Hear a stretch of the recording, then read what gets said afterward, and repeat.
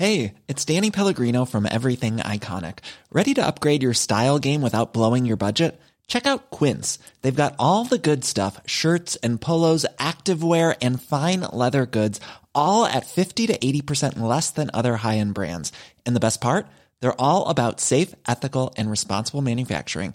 Get that luxury vibe without the luxury price tag. Hit up quince.com/upgrade for free shipping and 365-day returns on your next order. That's quince.com/upgrade. Good morning. This is Brooke Howard with The Daily Beast. It's Wednesday, April 7th, and these are the top stories the Chi-Chi team is watching right now. Representative Matt Gaetz will deliver an address to a women's event at the Trump Doral Hotel in mid-April. This all comes amid an investigation into an alleged sexual relationship the Republican lawmaker had with a 17-year-old, in which he may have breached federal sex trafficking statutes. The Department of Justice is also probing whether Gaetz paid women for sex on various visits to Florida.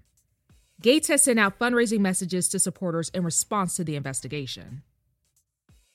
Actor Zach Horowitz was arrested Tuesday in Los Angeles for allegedly orchestrating a multi-million-dollar Ponzi scheme. Horowitz allegedly promised investors that he would buy film rights and resell them to Netflix and HBO, when in fact he has no relationship or contacts with either company. The Securities and Exchange Commission froze his and his company's assets.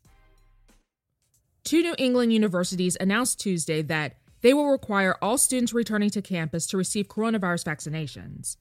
Brown and Northeastern have stated that all students participating in in-person classes and activities, as well as living in campus dormitories, must be inoculated, though medical and religious exemptions will be allowed. Authorities say a Texas mom walked into a police station, called 911 from the lobby, and reported that she had sedated, smothered her daughters, and then tucked them into bed. The 30-year-old mother is now charged with capital murder in the deaths of her 1- and 6-year-old daughters. A police affidavit reportedly alleges that the woman told cops that the children were being abused and, quote, that she would do anything to protect her children, including eliminating them. The U.S. is considering joining a group of countries boycotting the 2022 Winter Olympics in Beijing over human rights abuses against ethnic minorities. China has denied past allegations of genocide against Uyghurs, saying that the U.S. is spreading, quote, malicious lies. The games are scheduled to run from February 4th through February 20th. I'm just going to say it. This is weird. A British reality TV personality is making waves after having her horse stuffed to preserve him after his death. Louisa Zisman, known for her appearances on Celebrity Big Brother and UK Apprentice, took to Instagram on Tuesday to unveil the preservation of her horse, who died in December 2019. After initially crying at the sight of her horse in his new form, Zisman says she was happy with her decision to preserve the animal. That's all for this morning. Check back every weekday morning and afternoon for more of the news you need to know. Find us wherever you listen to podcasts.